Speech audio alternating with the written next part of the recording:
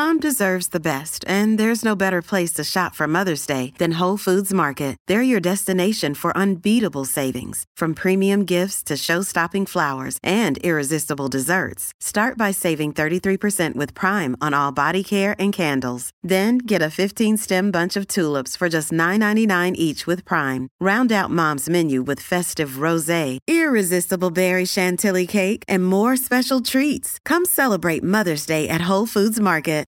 This episode is brought to you by Shopify. Forget the frustration of picking commerce platforms when you switch your business to Shopify, the global commerce platform that supercharges your selling wherever you sell. With Shopify, you'll harness the same intuitive features, trusted apps, and powerful analytics used by the world's leading brands. Sign up today for your $1 per month trial period at shopify.com/tech, all lowercase. That's shopify.com/tech. Hello, everybody. This is Marshall Poe. I'm the editor of the New Books Network. NBN listeners like to read books and buy them. So we thought we'd tell you that right now, our friends at Princeton University Press are having a remarkable site-wide sale. You can get 50% off books, including ebooks and audiobooks, with the code 50, F-I-F-T-Y, at checkout until May 31. You can save some real money on Princeton University Press books. I encourage you to go there and check it out. Welcome to the New Books Network. Hello, everybody, and welcome back to New Books in African American Studies, a podcast channel on the New Books Network. I'm Omari Averett Phillips, the host of the channel. Today we'll be talking to Dr. Hannah Noel Haynes about her new book, Deflective Whiteness, Co-opting Black and Latinx Identity Politics. Dr. Haynes, welcome to the show. Thank you, Omari. I'm really excited to be here today. Thank you. We're excited to have you as well. And so I wonder if you could just begin the interview by telling us just a bit about yourself. Yeah, I was born in rural Massachusetts, and I went to school at Williams College, where I was really lucky to have some great mentors, including Dr. Maria Elena Cepeda, who I still work with to this day. And then I went to the University of Michigan, Ann Arbor for American culture, and I got my master's and PhD there. And I worked with, among other people, Dr. Maria Cotera, Sherry Randolph, Evelyn Alstantani, Amy Sari Carroll, Anthony Mora, and more, Larry LaFontaine Stokes. But I could go on, but they all very influenced me in my trajectory. Awesome. So about this book, how did you come to this project? I think that's a really great question. And it's something that if you were to ask me when I was a graduate student, if I were to write this book, I would say, I'm not going to write a book in critical whiteness studies. But I did. And so I wrote my dissertation on historically white media, looking at representations of largely Guatemalan Mayan immigrants in U.S. English language media, though not exclusively. And after I kind of sat away from my dissertation for a little while, I realized that one of the things that I was doing was almost burying the lead, so to speak, that I was talking about the ways in which historically minoritized groups were misrepresented in media, in public discourse, in rhetoric. But I didn't talk about why. Who was doing the misrepresenting? What type of ideological work was this misrepresenting doing on kind of a national global scale in shaping our ideologies around one another? So once I did that, once I kind of realized that, yes, I could talk about misrepresentation until I'm blue in the face, but I really wanted to highlight what are the larger power dynamics happening in this misrepresentation? To what end? And what agency are people having to fight against these misrepresentations, which is something that I always did in my work. But I also wanted to make the work of whiteness more visible and center to see how whiteness as a racial and social project operates, because it often is invisibilizes itself or works through invisibility or not being seen. So I wanted to make it very clear. That's what I was studying. Wonderful. And so just the organization of this book, so it's divided into two parts. Could you explain to us the focus and the organization of each part? Yeah, I really owe that to scholars like Stuart Hall. So Stuart Hall talks a little bit about inferential racism. So inferential racism and overt racism, these are the two sections of my book. Overt racism is obvious racism. These oftentimes today, though, people like Aurora Bonilla Silva, Stuart Hall, others, say racism is often today less overt, right? It's covert. Inferential racism is that type of covert racism. Oftentimes, it is actually some of the most harmful, or Eduardo Bonilla Silva argues this in a chapter in Racism Without Racists, that it's actually the most, that it can be the most toxic or, hard racism to not only pinpoint, but to also challenge, because it works under, as I argue, sometimes like an alibi injury, or it works under like a facade or a smokescreen, where you don't necessarily focus on what's actually happening. You're kind of thinking on more overt or covert types of racism. So, for example, and I'll mention this more a little bit later when we get into the nitty gritty of the book, but in terms of inferential racism, in those chapters, I talk about the ways in which the activism of a largely undocumented Latinx workforce is co-opted by the marketing and brand agenda that uses this activism to sell a progressive clothing brand. So that's an example. And you write really very early in the introduction that this book is a study in white deflection. Could you just define what white deflection is for us? Yeah, white deflection. My book is a work in critical racial rhetorics. And white deflection is a type of discourse that operates kind of in a two-stepped process. It involves claims of white victimhood, followed by the appropriation of social justice discourse by minoritized individuals. And so in chapter 1, actually sort of built upon that, right? You're looking at the online reactionary rhetoric that pirates social movement frames, specifically those of Black Lives Matter. Could you just take us through the methods that you use in that chapter and the organization that you've researched in order to understand how this occurs through social media? My first chapter is entitled Of Memes, Militancy and Masculinity, White Rhetoric and Racial Fabrication in Online Discourse. And this chapter looks at a few different case studies. It's a mixed method chapter. I use both content analysis and critical discourse to talk about white deflection in online mediated environments. So, for example, in one of the case studies that I look at, that I use content analysis, is I look at a conservative media outlet that I call Blue Lives. If you want to know more about it, you can look at my book. But what I do is I look at their Twitter page, and I followed their Twitter page over a period of time, and I copied all of their different tweets, and I was really interested in what are the types of rhetorical framing that we see again and again in this media coverage. How are individuals being represented? How are social movements being co-opted and misrepresented? And I say that because in a part of their movement history, they're talking about themselves as a reactionary movement to Black Lives Matter, a reactionary movement to the perceived misrepresentation of law enforcement, of corrections officers, of individuals with control over hard power and institutions. So I was interested in doing the content analysis to really uncover, how do we understand framing mechanisms within this discourse? Because I was interested in, if I am, let's just say, who is the average consumer of this media? What types of messages are they being fed subliminally, or overtly through this rhetoric? And so my findings I came up with a frame of what I call militant victimhood, which is an example of white deflection. So the Black Lives Matter social movement was completely misrepresented, but it was used in a way to show the real victims. And the idea of this Blue Lies media outlet was not,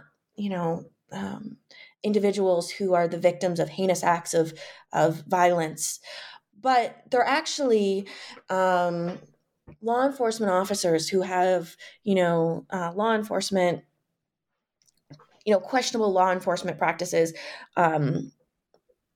held into account. So there's one post that appeared multiple times throughout the month of coverage that involved this absolutely horrific image of racial violence against a Black man.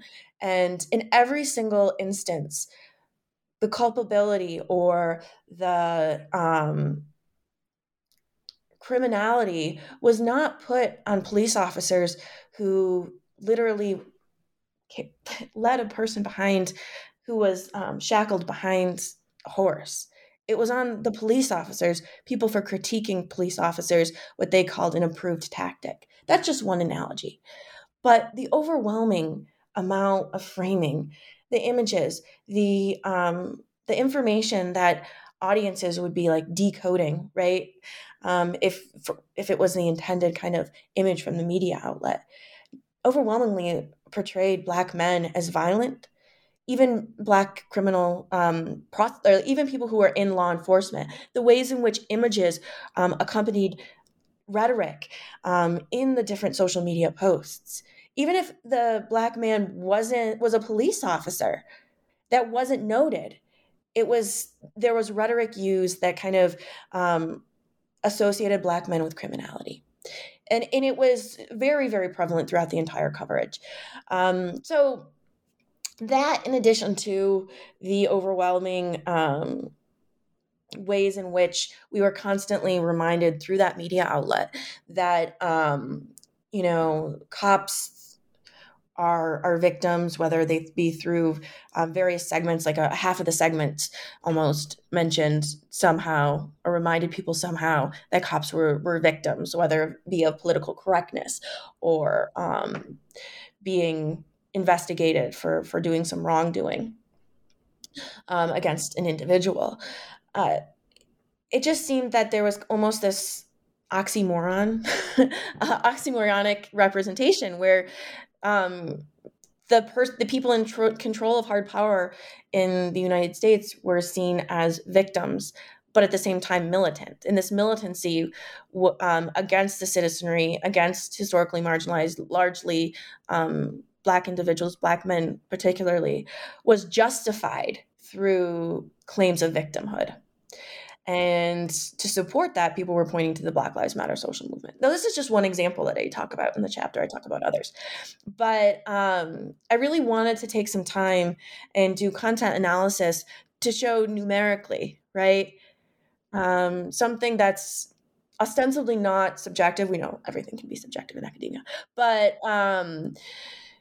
to really show the power, the aggregate power of these images. What is it? Stuart Hall calls Stuart Hall, racialized regime of representation.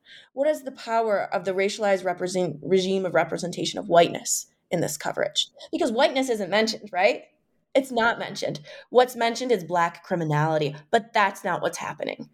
Right? That's the smokescreen. So I really am interested in that white deflection, in that smokescreen. What is the racial project of whiteness? How is it operating in conjunction with hard power?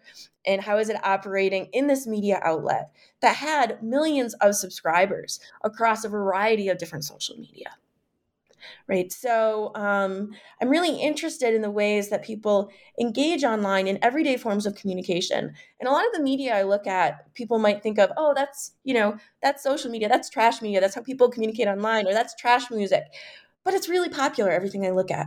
It's popular with particular demographics, and it's popular with demographics that are easy for some maybe to dismiss, but nevertheless have large amounts of social power. Absolutely, yes.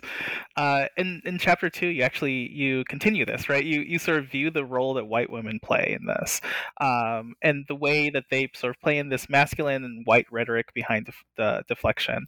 And so this chapter was really particularly interesting to me. I wonder if you could just take us through and how you found that sort of white women participate in white deflection. So I'm so happy you like this chapter because you know I wrote it. I submitted my manuscript without this chapter.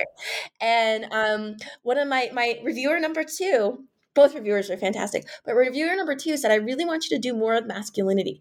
I want you to talk about masculinity. And the assumption I had in reading the comments was that the discussion was masculinity in connection to cis male bodies.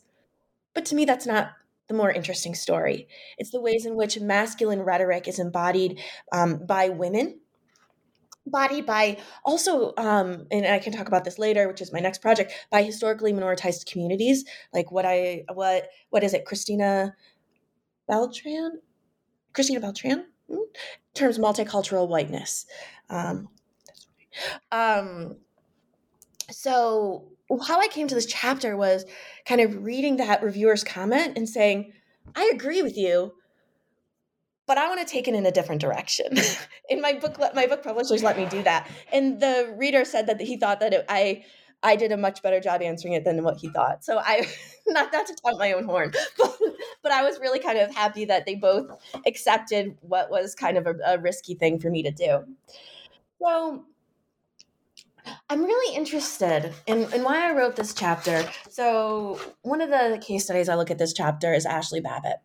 And this white woman, had a strong social media presence, and it was posting very conservative rhetoric and was involved in the uprising and the attempted hostile government takeover of January 6th and died during that takeover. And I was really interested in the ways in which rhetoric leading up to the hostile takeover is militaristic, right? She has a military career, and,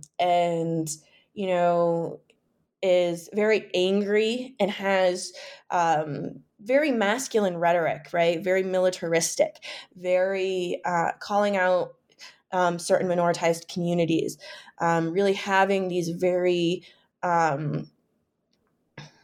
really embodying all of the frames I uncover in the first chapter under militant victimhood.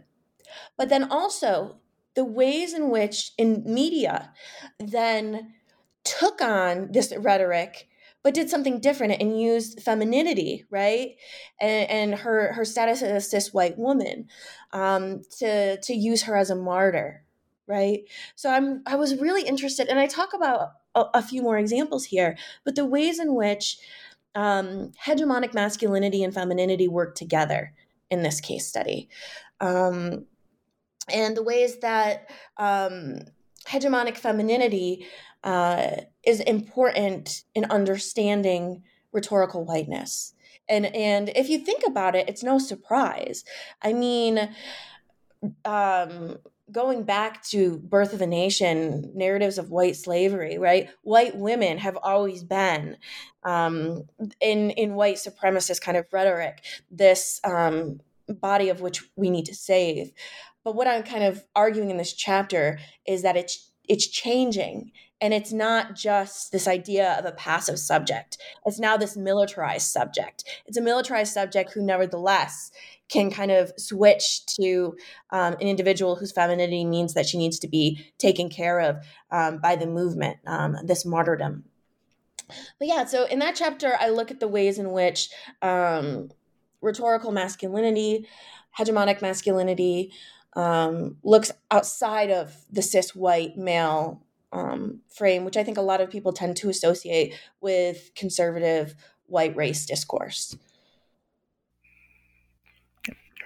Yeah, and that's actually what was so interesting to me, was that sort of looking at it from a different vantage point. I think that we're all very aware of the way in which white women have been used to as the embodiment of what sort of needs to be done in terms of racial ideas within America. And so the way in which the white women sort of take this up and then sort of move forward with it, and the way that it's able to change, right? That, as you're talking about with this individual, that who is sort of what we would consider a bit more masculine in a number of the ways in which he sort of does this, traditionally at least, still is something that can be taken up in this way. And so that was really, to me, I think one of the things that was the most eye-opening about that chapter, and why I just loved it so much. I think it opens up so many different doors and questions around that. Speaking of like opening up doors and questions, chapter 3, you look at music, particularly country music and its sort of subgenres. And one of the things I think that you bring up that's so fascinating about this, and I wonder if you could talk about this a little bit more, you talk about how we might be wrong in believing that country music is sort of a white music genre. And I'm wondering how this relates, or if you could talk to us about the way that this relates to the themes and arguments that are sort of contained in the larger portions of this book. Yeah, so I purposely put this chapter in the middle because I think it really does a good job at bridging the overt and the covert or inferential types of white deflection that I'm talking about through the book. So specifically, I look at bro country and country rap, these two often dismissed. Not many people write about them.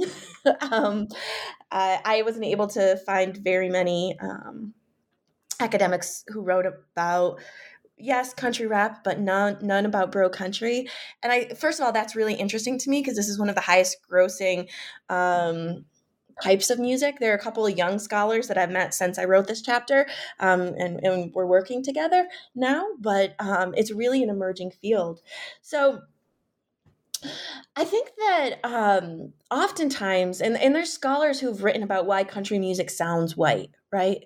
Country music makes a lot of effort, and I'm talking about contemporary, kind of poppy country music, makes an effort to sound white. It's not just the twang in country music, and other scholars have written about it, but it's also in the callbacks, right? Other genres use callbacks as well, but the callbacks are to Joe Diffie. The callbacks are to Merle Haggard. The callbacks are to, these white artists, these white artists who, some of them have been noted for their racism in the past, but not all.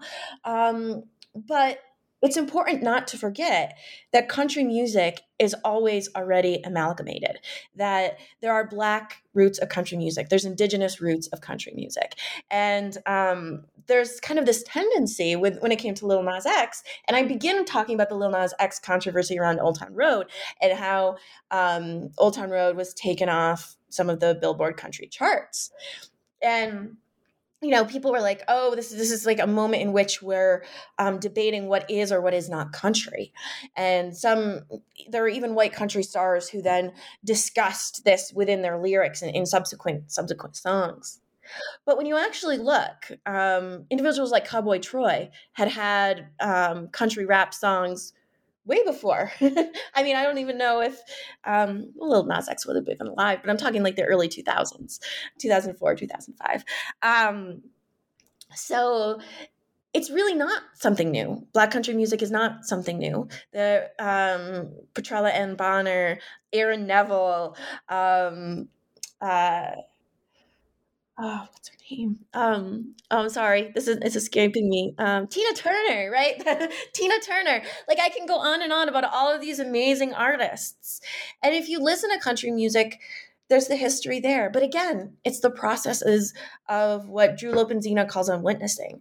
Now, he uses unwitnessing in the context of Indigenous histories, how and how they're erased from or unwitnessed from colonial archives, and nevertheless they're there.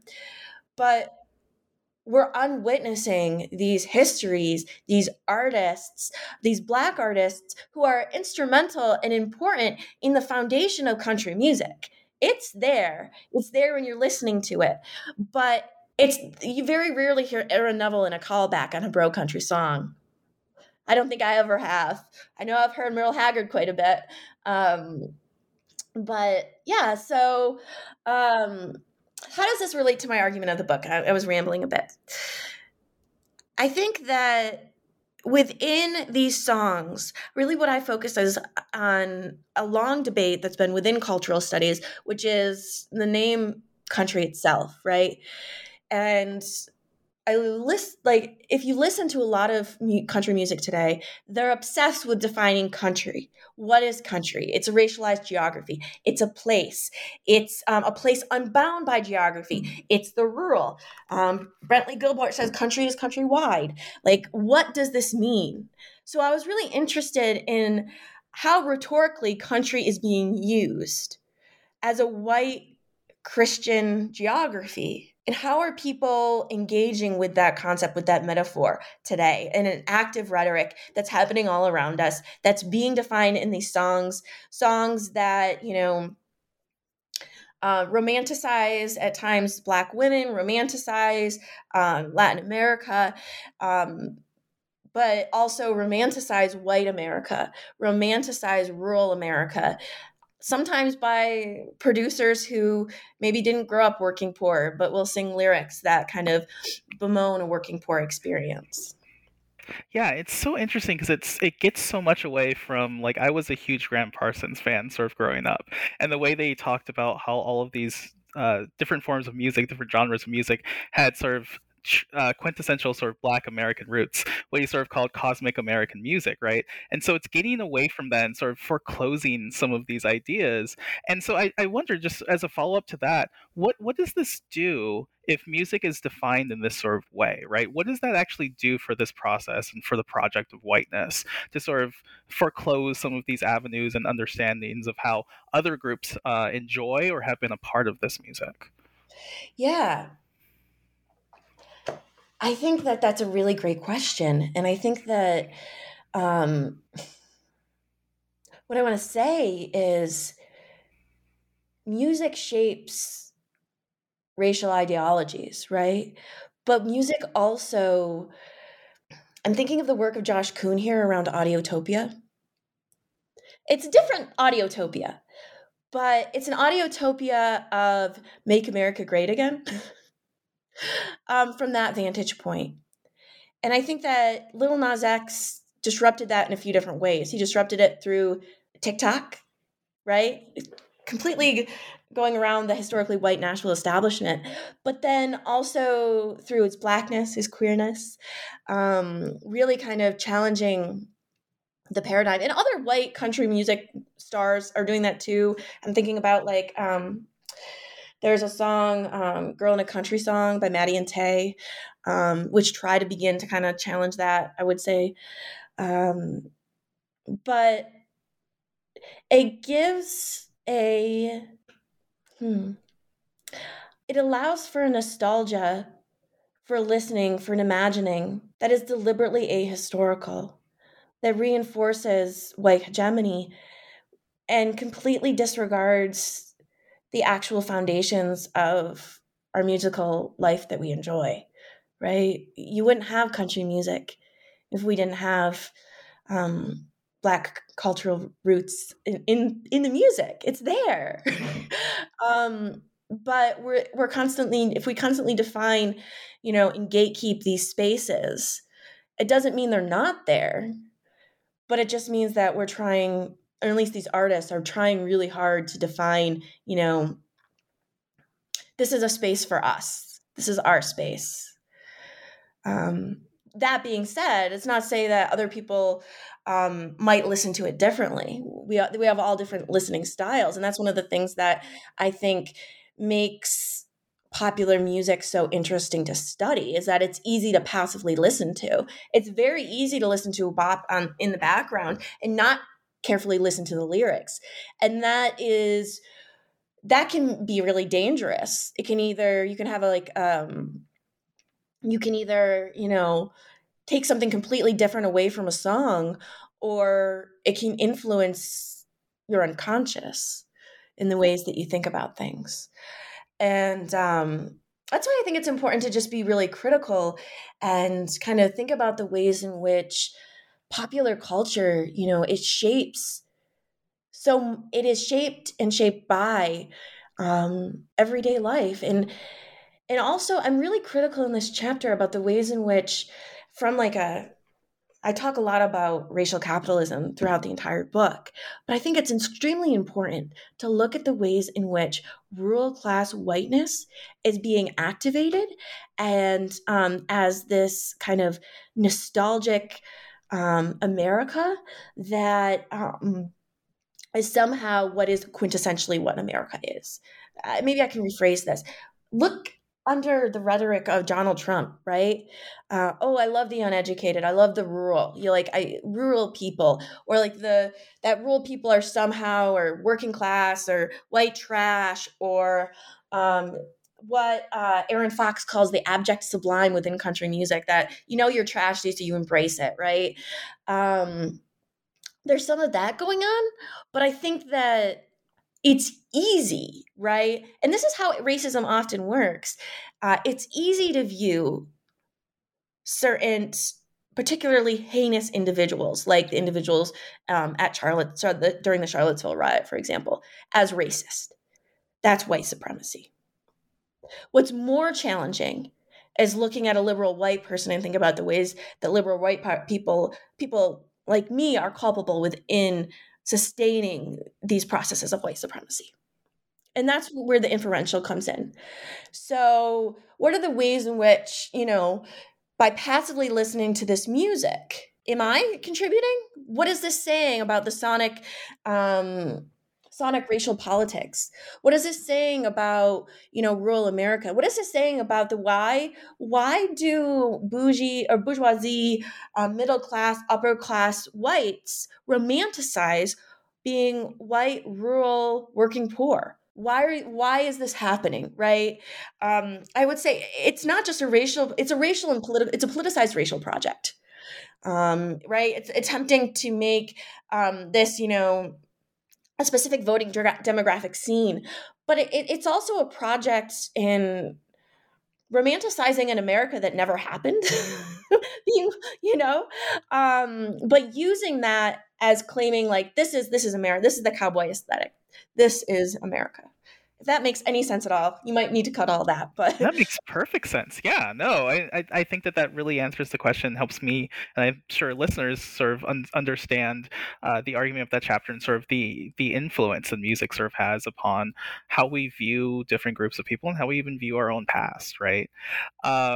So chapter 4 actually hits very close to home for me. I remember being much younger, living in downtown LA, and seeing sort of the Legalize LA campaign for American Apparel all over the place. A friend of mine loved going to American Apparel, and I felt like it was just overpriced, cheap white shirts.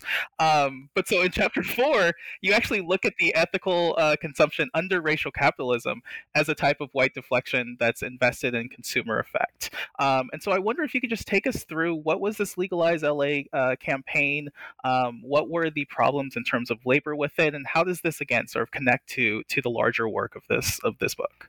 Yeah, so in this chapter, I do talk a lot about racial capitalism and ethical consumption, this idea of what my advisor, Maria Cotera, called exercising your politics with your pocketbook, and how, and what are the pitfalls and the perils of trying to do that. So Legalize LA was a t-shirt marketing campaign. You might also remember Legalize Gay of American Apparel. And American Apparel was based in LA, like you mentioned, owned by Dov Charney. There were all sorts of abuses of employees by that CEO. But what I really focus on is the politicization rather of his largely Latinx workforce around immigration, specifically the marches that happened in 2006, and the ways in which this political engagement is used and co-opted, I argue, by a capitalist CEO to sell more T-shirts in ways that don't trickle down, right, to the actual working conditions of the factory, the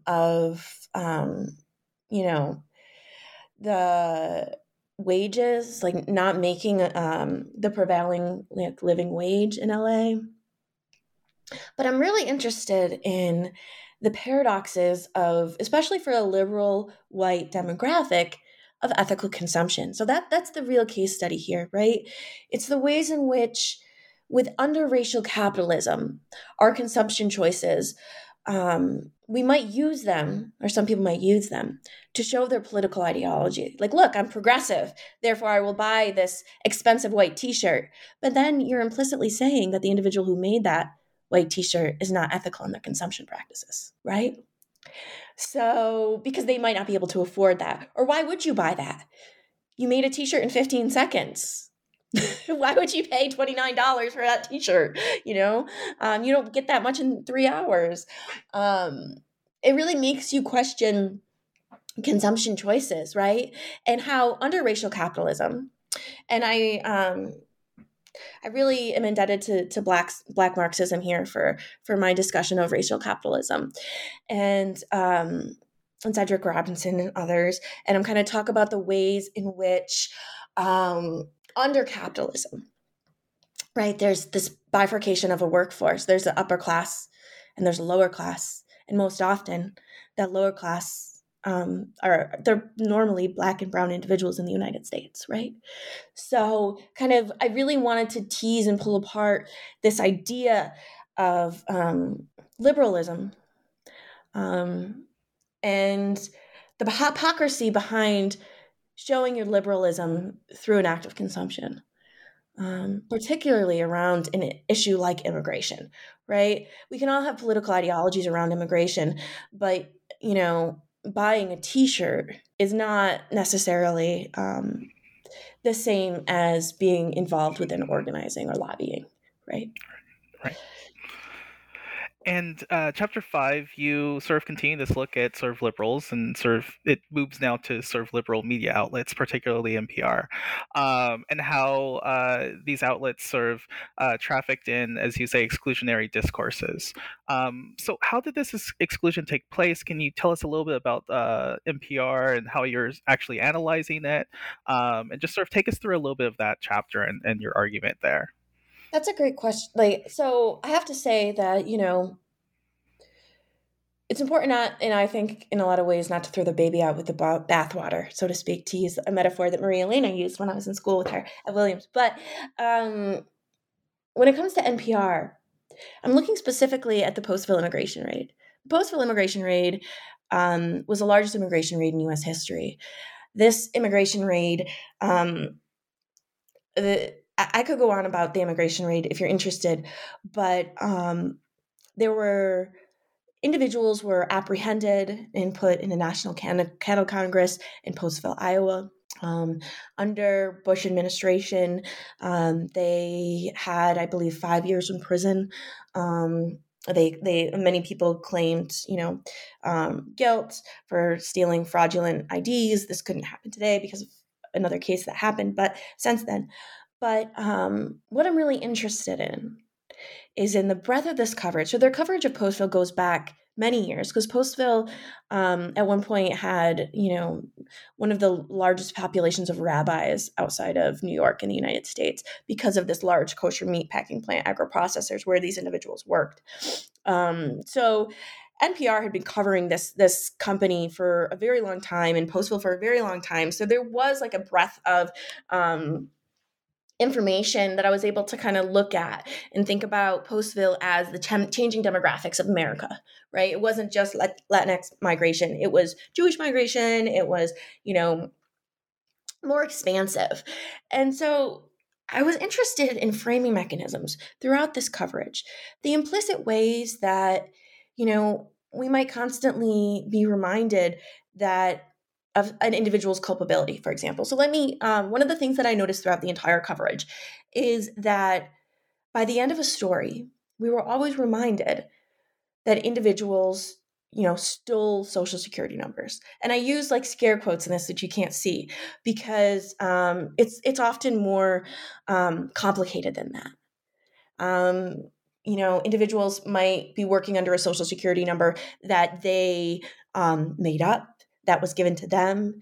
And just because you're working under a number and doesn't necessarily mean that you understand, or maybe you do, that it was taken so from a citizen of the US.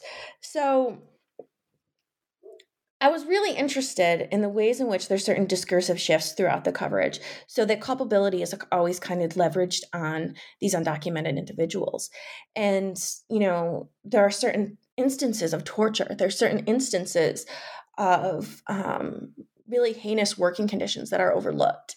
There was something called, labor organizing, for example, going on in agri-processors before the raid. And there's and ICE was told about this. This isn't covered in NPR's coverage. So I kind of felt like the bigger story here, right, was the use of labor recruitment. The bigger story was exploitation of workers. The bigger story is, how are these individuals treated? The bigger story is, the growth of the private prison industry in relationship to immigration. That this was mostly used as like almost like a shock and awe. Like, this is what's happening. Look at these individuals. Versus, look at this system. This is not, yes, it was the largest immigration raid in U.S. history, but the systems that are working behind them, right? The growth of the private prison industry is one of the biggest lobbying industries in Washington, largely on immigration, right? The treatment of individuals, some of which, many of the individuals who worked in Postville were Guatemalan Mayan and didn't speak Spanish or needed a translator, right? The ways in which multiple people were on trial, like contemporaneously. There were a lot of things going on within this coverage where we're kind of focusing on individual stories or spaces left vacant, right? We don't follow the narrative of the workers. We follow the narrative of the Midwestern town left vacant.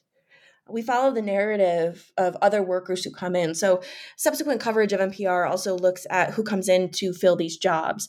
They include everyone from convicts from Texas to then workers from the Pacific, the UN occupied territory of Palau.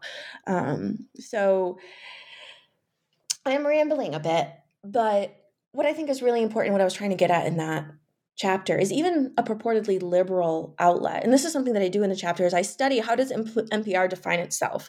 Who are NPR's listening publics, right? National Public Radio. Who are the publics? Is it the national public? Is it everyone in the national publics? It's predominantly college-educated white people, though not exclusively, but predominantly based on various reports that they gave themselves on their listening publics. It's predominantly, college-educated white people, middle class, and the ways in which you kind of see this repeated coverage, putting culpability on immigrants in the story, right? On not following up like the big story that I feel is there, which is one of global capitalism, which is one of labor exploitation, which is one of human rights, prison industrial complex. Those are the big stories that you're not looking at. It's almost easier to focus on, oh, look, this is a large immigration raid, have fear. People are going to steal your things. And this is the fear-mongering rhetoric. But what's really happening, right? We're growing the prison and industrial complex in this nation.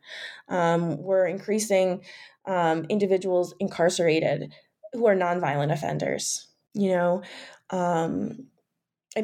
Throughout this time period, Pew Hispanic said that Latinx incarceration at the federal level, which would be for immigration crimes, increased something between I think it was 88%, something like that.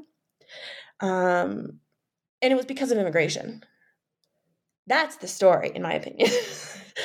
But I think it's easy to kind of focus on the shock and awe.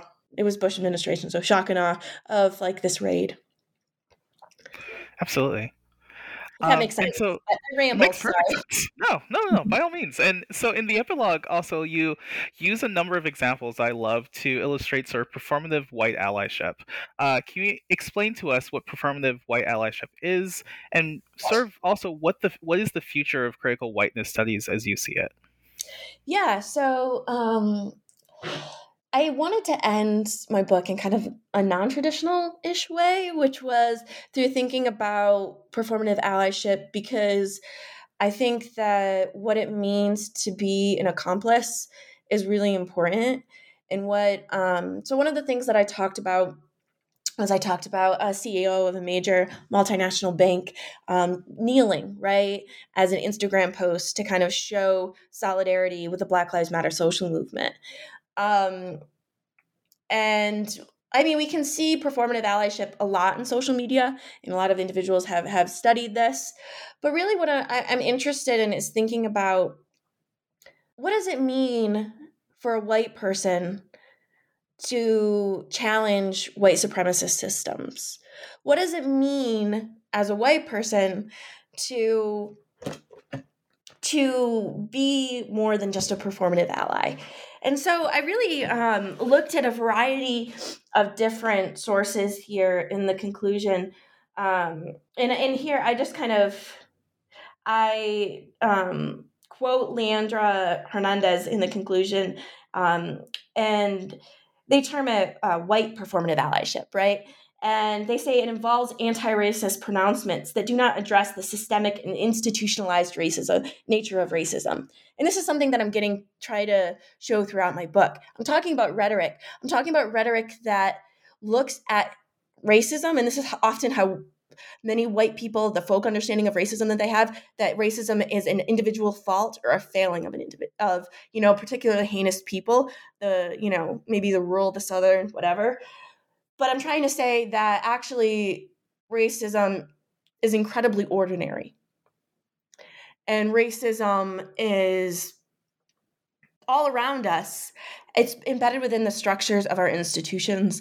It's embedded within our economy. It's embedded within our school systems. It's embedded within, our housing markets, our lending practices, historically, and still, and it's still. So I think it's important to situate my conclusion within thinking about performative allyship, because I think that this is what the future of critical whiteness studies really is. I think it's in focusing on, what does it mean to truly be an accomplice, to truly be what Nolan Gov called a race traitor and others, right? What does it mean to be a race traitor today? What does it mean to not to disrupt systems of white supremacy, and to understand the structural impacts, right? And to understand that this is for humanity's betterment, which I think that it's an important note to end on, because to end on social activism today that, might make an affective gesture, that might make you feel good, that look, I'm progressive, but it's more than wearing a t-shirt. It's more than taking a knee. What is your corporation doing to truly address unfair lending practices that you've historically been involved with? So, yeah. Absolutely. And what sort of audience did you imagine for this work while you were writing it?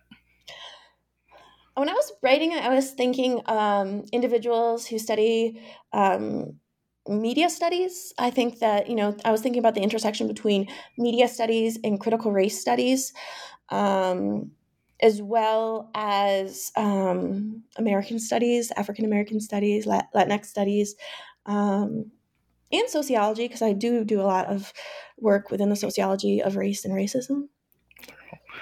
And what do you want readers to take away from your book? I want, if individuals could take one thing away from my book, it would be the ways in which racism is embedded into the structures of our institutions.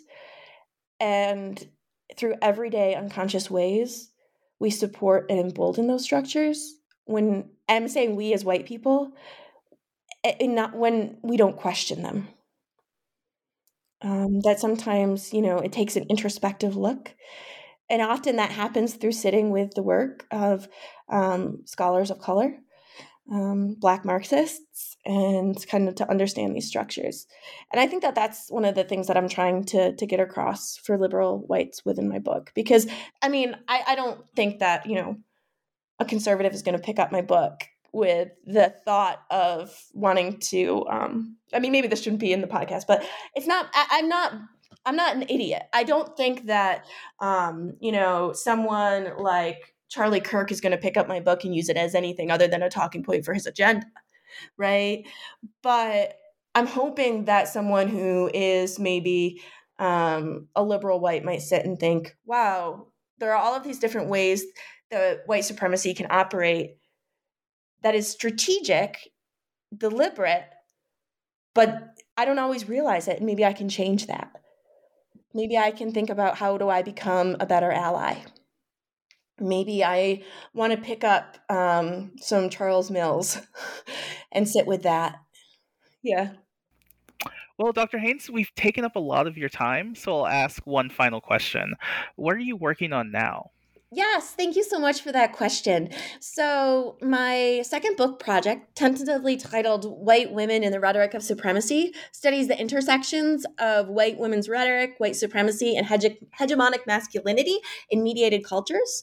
It looks at white women, or the myth of white womanhood, and how they're the mortar and keystone of everyday white supremacist rhetoric dating back to myths of white slavery and embedded in films like Birth of a Nation. My research in my forthcoming book will suggest that white women recycle rhetoric, relying on hegemonic tropes of femininity and masculinity and upholding the racial status quo, committing what Michelle Holling terms rhetorical violence on minoritized populations. So, and then I look at the ways in which this rhetoric by white women influences legislation regarding everything from Roe v. Wade, bathroom bills, and more. So I'm really interested in taking what I talked about in that second chapter around women in white supremacist rhetoric and making that a monograph. So that's what I'm doing. Wow, that's amazing. I will definitely look out for it. I'm sure others will as well. And it sounds like a wonderful project.